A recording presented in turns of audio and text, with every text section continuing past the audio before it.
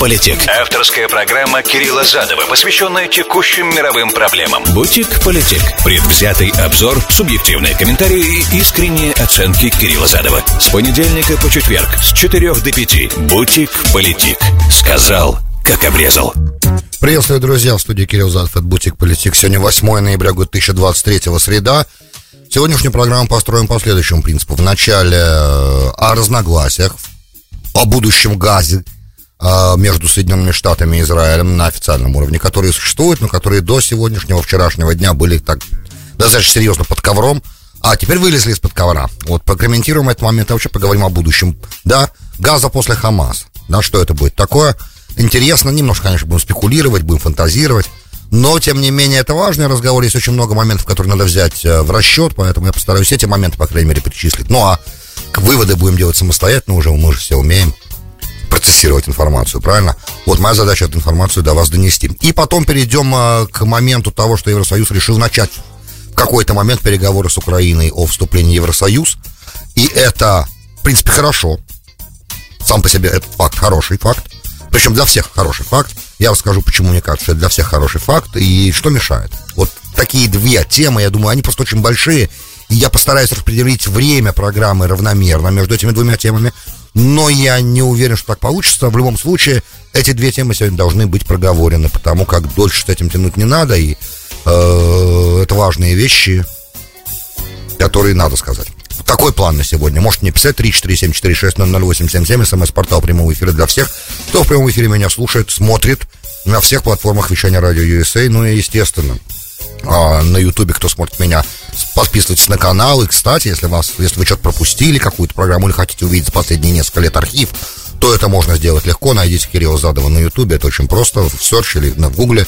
Этот канал вы найдете, подписывайтесь, ставьте лайк, комментируйте. Много чего там есть, правда. Слава богу, ваш покорный слуга касался всех проблем последних нескольких лет с момента возникновения этого YouTube-канала. А программа существует с 2015 года, уже 8 лет. И вот на SoundCloud, например, весь архив 2015 года, как она стала выходить в ежедневном формате. Thanksgiving будет 8-летняя годовщина выхода программы в эфир. Даст Бог. Вот то, что я хотел сказать в начале. Политик. Сказал, как обрезал. Последний тур, вот этот час, который происходит Энтони Блинкена по Ближнему Востоку, где он много посетил разных арабских столиц и говорил с разными арабскими лидерами, посетил, естественно, Израиль, был там. Что важно, высказывая свою абсолютную поддержку сухопутной операции, которая в Газе сейчас идет, наземной ее части, и полностью всей военной операции. Естественно говоря, о спасении жизней мирного населения, которое, конечно, есть, и которые их страдания тоже нельзя никак игнорировать, это абсолютно ясно, и именно для этого Израиль сейчас открывает гуманитарные коридоры, и по ним уходят люди на юг, в большом, кстати, количестве, и об этом тоже наши источники, американские здесь источники информации, масс-медиа постоянно сообщают, что процесс идет, и я думаю, что даже я просто последние несколько дней Аль-Джазиру вообще не смотрел, не могу, к сожалению, сейчас заставить себя, но, в принципе, я так понимаю, из тех уведомлений, которые я вижу, которые мне приходят с с приложения, которое у меня стоит, Аль-Джазира English, я вижу, что они, да, тоже сообщают и покрывают момент исхода мирных жителей с севера сектора на юг. То есть этот момент, естественно, работает тоже, но сейчас не он в фокусе. И сама военная операция сейчас не в фокусе нашего внимания в этой программе, в этой части, по крайней мере, программы сегодня. Что в фокусе, это Газа, день X, да, день после Хамас, да, что будет дальше. И здесь у нашего госсекретаря, у нашей администрации, потому что он всего лишь, мы же понимаем, что Энтони Блинкен и любой госсекретарь в любой администрации не является самостоятельным политиком. Никогда.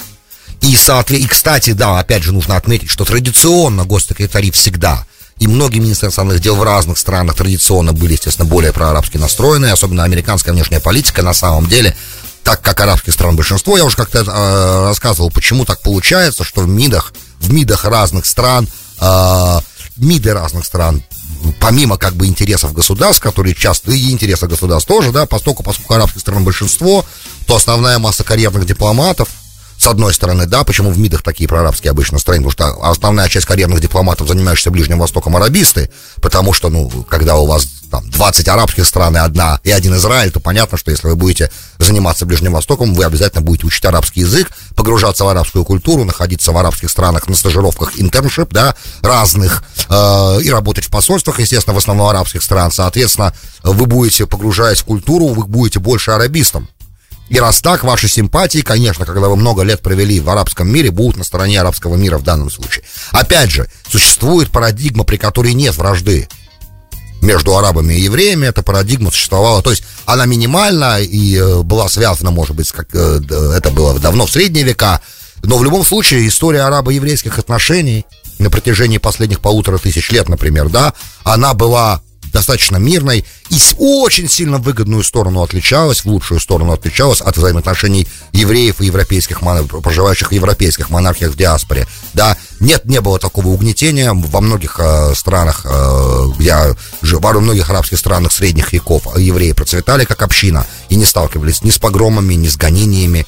Это так, у нас достаточно долгая история нормальных взаимоотношений. То есть это парадигма как бы последних 103, там, 120, наверное, лет, ну, чуть больше 100 лет кровавой части наших взаимоотношений, да, 1921 года, если считать, наверное, для тех, кто знаком с историей арабо-еврейского конфликта, он был связан именно с подъемом сионизма, еврейского национализма и алией, да, приездом, репатриацией большого количества евреев из Европы в Палестину, одновременно с этим с подъемом арабского национализма, да, и с неправильным разделением, краткая историческая справка, с неправильным разделением Дамасского вилаята, который был Османской империей провинцией, да, столица провинции была в Дамаске, Иерусалим был ее как бы окраиной. И разделение Дамасского вилаята на английские и французские протектораты разорвало суннитское большинство и суннитское единство, и там возникала проблема. Я не хочу совсем уж в детали углубляться, но если вам это интересно, правда, даже Википедия может вам помочь в получении всей необходимой информации по истории арабо-еврейского конфликта в том виде, в котором мы сегодня этот конфликт имеем. Да, это не новость. Это все происходит достаточно давно. Напомню, кстати, уже, извините, раз разговор зашел, что когда теория этнических конфликтов говорит, ваш покорный слуга брал ее здесь, да, по моей специальности я был обязан, проходя Ближний Восток и концентрируясь на нем. Соответственно, этнические конфликты никак нельзя обходить. И теория говорит, что когда у вас есть protracted ethnic conflict, да, когда у вас есть длительный violent, да, длительный насильственный конфликт межнациональный, то у этого конфликта есть только два способа решения. К сожалению, всего два. Первый — это intermarriage, да, то есть как на русский intermarriage перевести. Короче, смешанные браки между представителями этих двух этносов, да. А второй — полное, конкретное, немедленное изменение ситуации на земле, создание такой парадигмы, при котором конфликт, перестает существовать, да, и враждующие стороны объединяются перед лицом, например, другой, более серьезной угрозы, которую для обеих сторон является намного превалирующей, да, например. То есть создание новой реальности. Вот таких два способа. Первый, опять же, с точки зрения иудаизма, невозможен, поэтому остается только второй. И в моем плане, кстати, я говорил уже о нем, да, там вот такое создание новой реальности предусмотрено как раз, но я сейчас не об этом хочу говорить. Потому что все равно любые разговоры о будущем, возвращаясь к главному, да, любые разговоры о будущем управлении Газы после Хамас, они в итоге упираются в те же самые вопросы, какие были все это время. Американская администрация настаивает на том, что после того, как операция будет закончена, и какое-то время пройдет, и границы Израиля, да, будут в безопасности. После этого роль Израиля внутри Газы, как главного брокера силы, да, должна прекратиться. И палестинцы в Газе должны сами собой управлять. И сами собой управлять так, чтобы, опять же, не создавать, чтобы, да, как это в outline, да, как это определил Блинкен в публичных выступлениях вот последних дней, впервые, кстати, все это вышло из-под ковра, чтобы они могли жить так же, как евреи, в достоинстве, только слово суверенитет он не сказал, но оно как бы проглядывается, но чтобы стороны могли жить рядом с другом в достоинстве, в нормальных условиях, в человеческих, как бы, нормальных, замечательных условиях, рядом друг с другом. И это друг рядом с другом. И это видение двух государств для двух народов, в принципе, опять же, который он сейчас не произнес, но всегда эта администрация, всегда эту мантру повторяла и до сих пор повторяет, и до сих пор в этом уверена.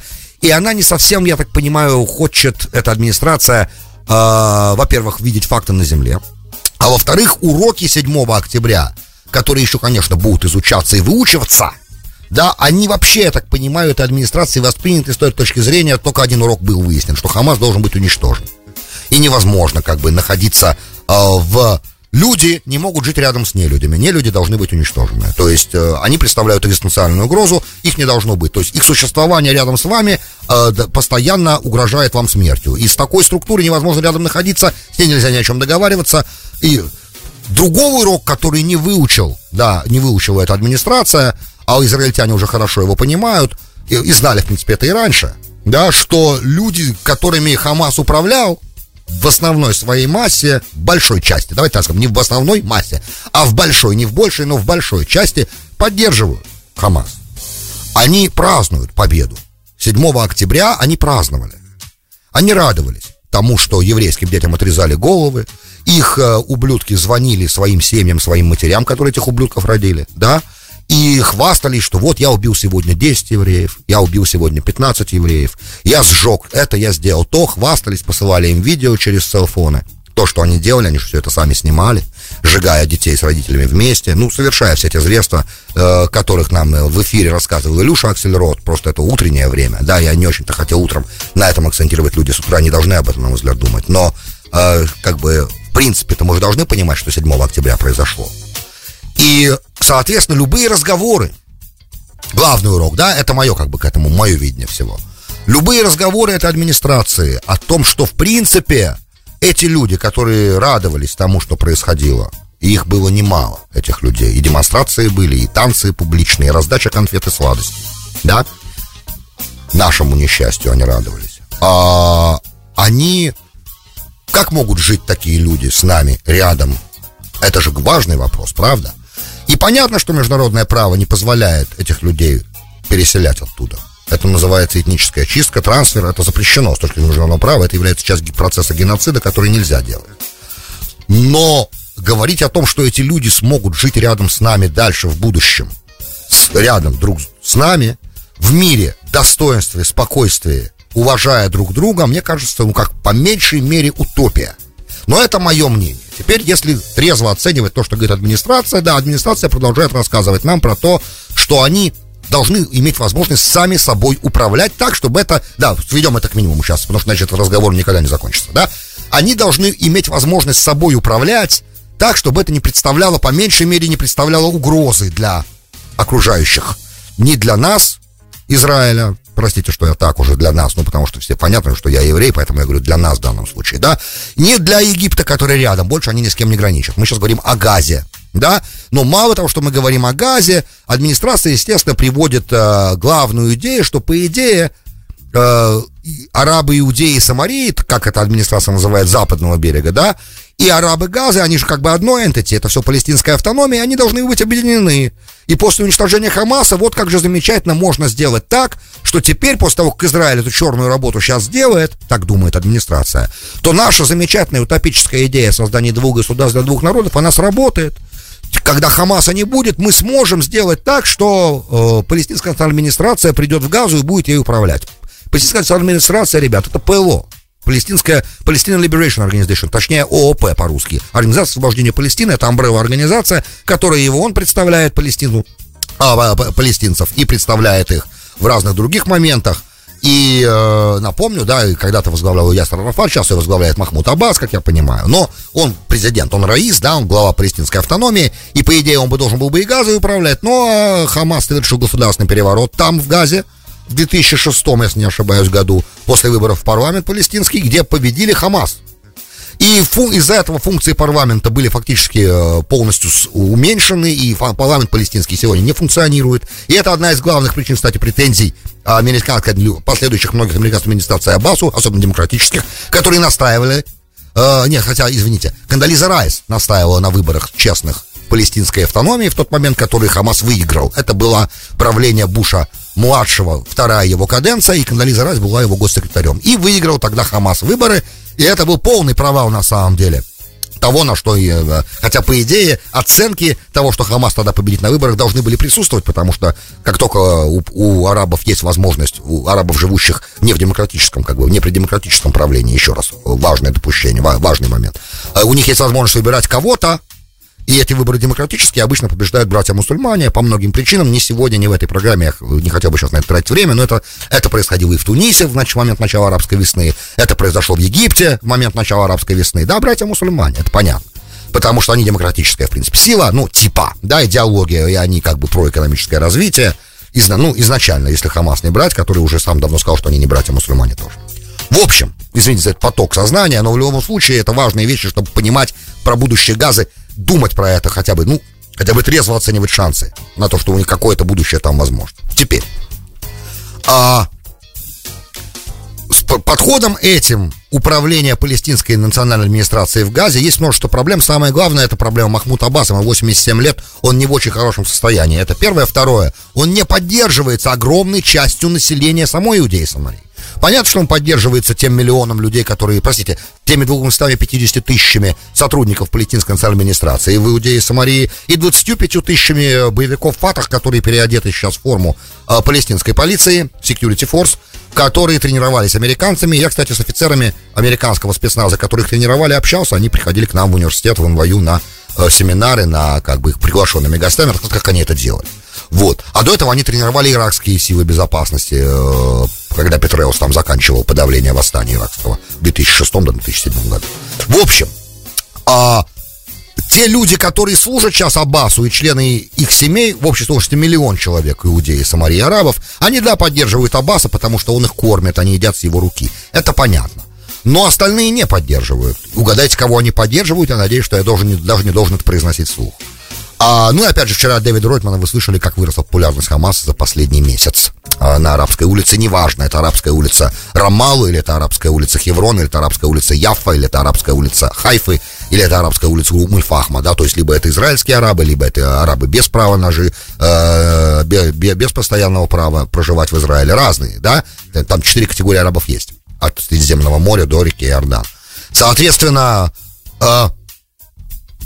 как может человек, во-первых, в таком возрасте и с такой слабыми возможностями управлять сегодня и с такой низкой популярностью прийти управлять в Газе, вообще не представляется с точки зрения реальности, как это вообще возможно. И один из вариантов — это собрать Палестинский национальный конгресс сейчас, например, и провести выборы. Что-то мне подсказывает, что эта идея сейчас не сработает.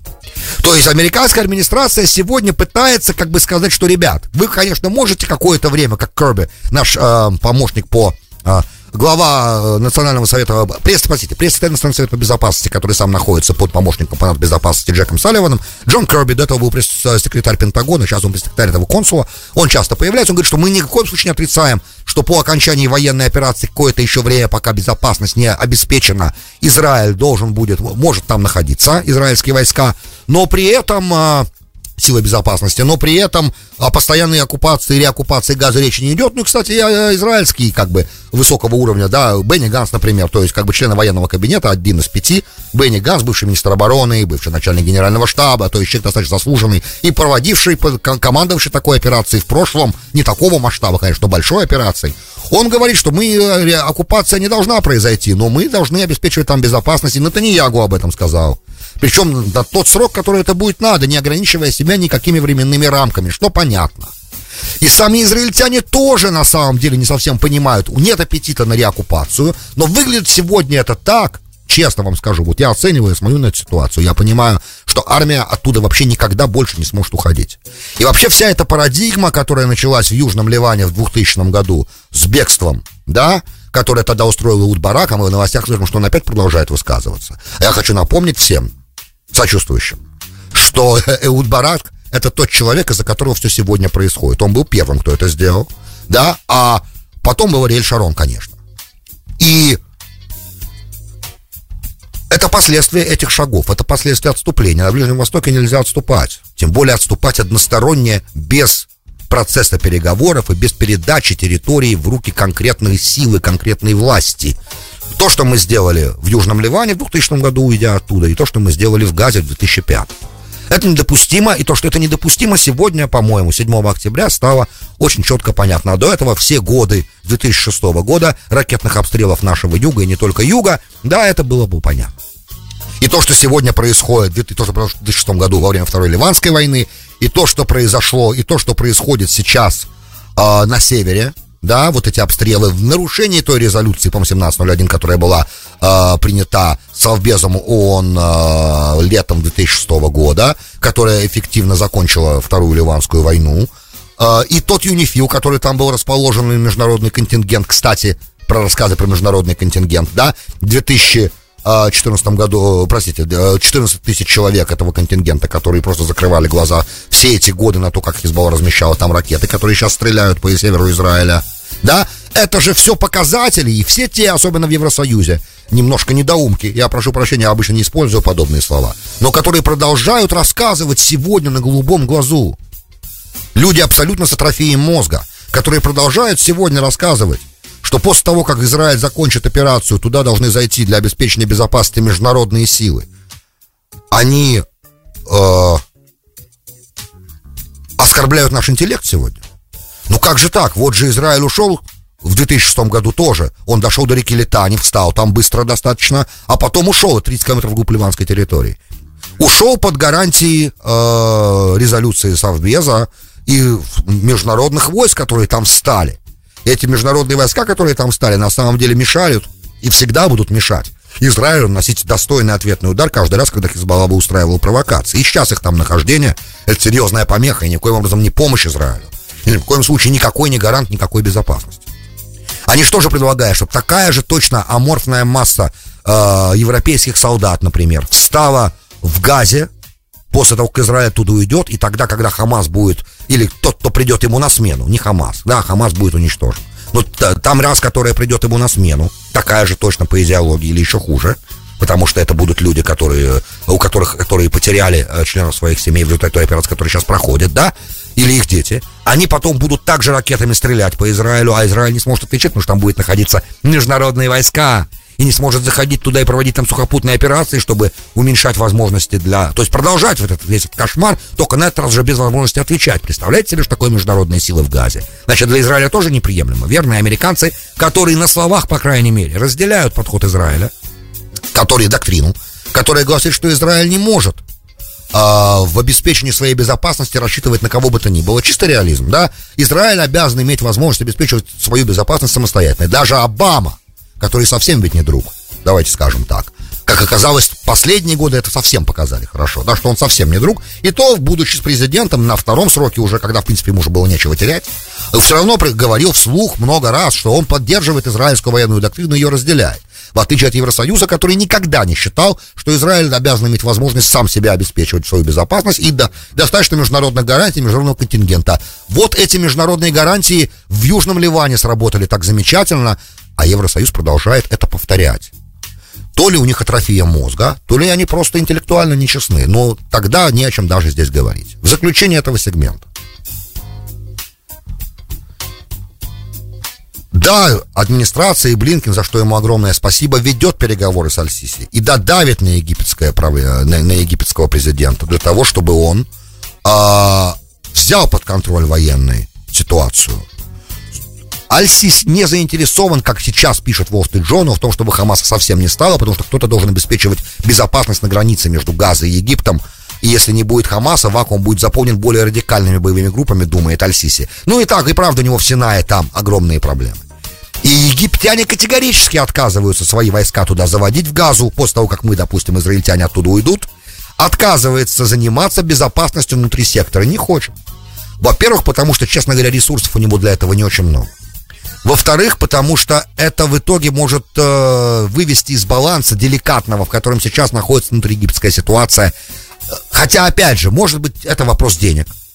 И, может быть, это можно было бы решать, сильно облегчив Египту сегодня его экономические проблемы. Но я не совсем уверен, что о деньгах именно сейчас идет речь. Но я надеюсь, что Блинкен этот вопрос каким-то образом, на денежный вопрос, он каким-то образом с ним обсуждал, ему и на этот вопрос намекал, на решение этого вопроса с помощью финансов. Не знаю. В любом случае, мне кажется, что реоккупация в данной ситуации будет, наверное, единственный выход на ближайшие годы. А там надо будет посмотреть. Бутик-политик. Сказал, как обрезал. Добро пожаловать в Бутик-политик, часть 2, с вами Кирилл Задов. Сегодня 8 ноября 2023, среда. Разговор обещал про вступление Украины в Евросоюз И вот Еврокомиссия решила, что скоро будет приниматься решение, будет приниматься решение о том, чтобы официальные переговоры между Евросоюзом и Украиной открыть о вступлении Украины в Евросоюз. Значит, первый момент, который обязательно нужно сказать здесь, если такое решение будет принято о начале переговоров, это будет означать, что в принципе в течение, допустим, 10 лет, допустим, да, потому что у разных стран разное брало время вступить в Евросоюз. У Хорватии, в которой не было многих проблем, о которых мы сейчас скажем, да, и не было войны, это заняло больше 10 лет. Поэтому, если не ошибаюсь. Поэтому тут может, дело не в сроке, когда. Важен факт начала переговоров и принятия решения о начале этих переговоров, которое, естественно, пока не принято, и для него требуется все 27 голосов членов Евросоюза. Должно быть единогласное решение об этом, и в этом еще надо убедить европейских лидеров. Да, это как бы в бочке меда ложка дегтя. Да, это первый момент, который надо понимать. И есть, например, Венгрия, и есть Польша, и есть разные другие страны, с которыми надо еще этот вопрос тоже решать. Да, Еврокомиссия должна будет вопрос решать. Урсула фон дер Ляйен говорит в последнее время, что из 7 реформ, тестов, которые Украина должна была для того, чтобы такое решение было принято пройти, 4 уже пройдено. То есть 4/7 процесса реформ исполнены Украиной, она прошла эти тесты, и осталось еще 3. И решение может быть принято только после того, как все вот эти процессы, которые требуют, да, все эти тесты, все эти тесты будет положительный результат. Тогда можно будет принимать уже, выносить вопрос на голосование в Евросоюзе на уровень лидеров, да, открывать ли переговоры с Украиной сейчас или еще подождать требуется. Но в принципе сам по себе факт того, что рассматривается начало подобного процесса, это очень большой буст для самого Зеленского, который сейчас в непростой ситуации находится. Во-первых, потому что война никуда не ушла, она продолжается. Во-вторых, потому что она не идет так, как она в понимании Запад должна была идти, финансирование под угрозой, да, финансирование украинского бюджета, даже не бюджета, а точнее военных расходов под угрозой. Мы видим, что происходит сейчас в Палате представителей и в Сенате, как Палата представителей республиканская разделяет и не особо горит желанием продолжать финансирование без четкого контроля, и главный вопрос как бы transparency, да, то есть прозрачность того, куда и как каждый американский доллар тратится. И это как бы одна из самых главных проблем у американского парламентария сегодня, республиканца, конечно, да, понимать, как все это работает, чтобы там была прозрачность. А прозрачность — это такая штука, которая, в принципе, на постсоветском пространстве работает не очень хорошо. Давайте я сейчас буду говорить минимальные вещи.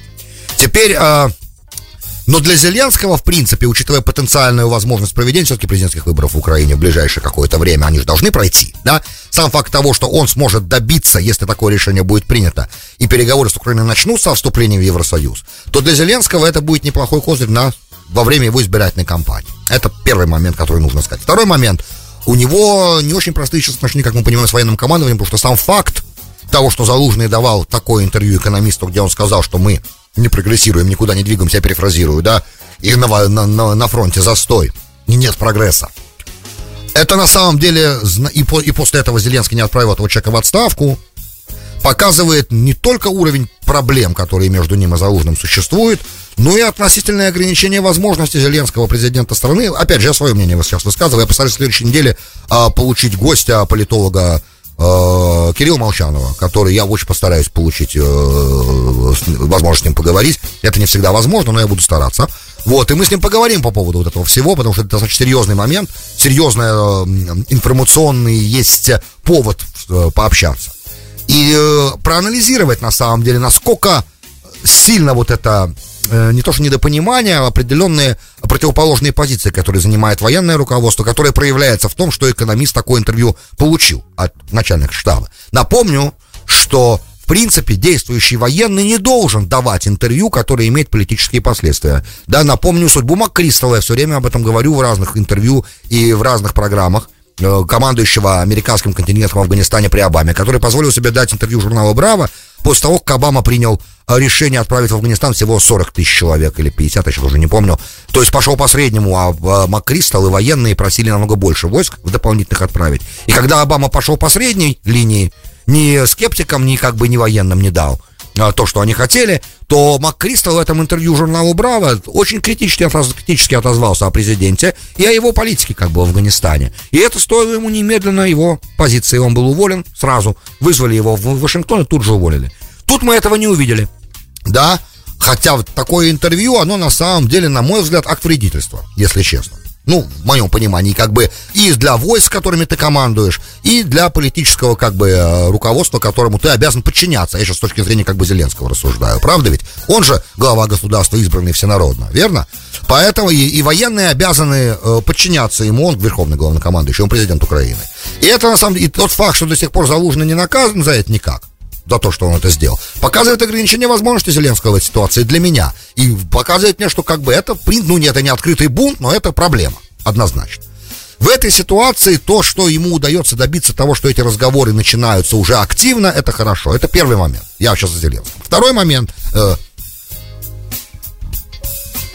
И для потенциально мирных переговоров с Россией, например, вопрос членства Украины в Евросоюзе не является никаким превентивным моментом для заключения договора. В НАТО это другая история. Евросоюз, например, никогда не был для России тем моментом, если, как бы, начинать разговоры о мире, да, не может быть объектом возражения с точки зрения Кремля никак, потому что это экономические вопросы, и каждая нация имеет право суверенно решать свои экономические вопросы. Опять же, есть парадигма, при которой Украина может быть членом Евросоюза, и при этом торговать с Россией тоже. Так мне представляется, и я думаю, что к этому в итоге мы должны все прийти. Друзья, большое спасибо, что были со мной. С вами был Кирилл Задов. Вы слушали «Бутик Политик». До встречи завтра. «Бутик Политик». Сказал, как обрезал.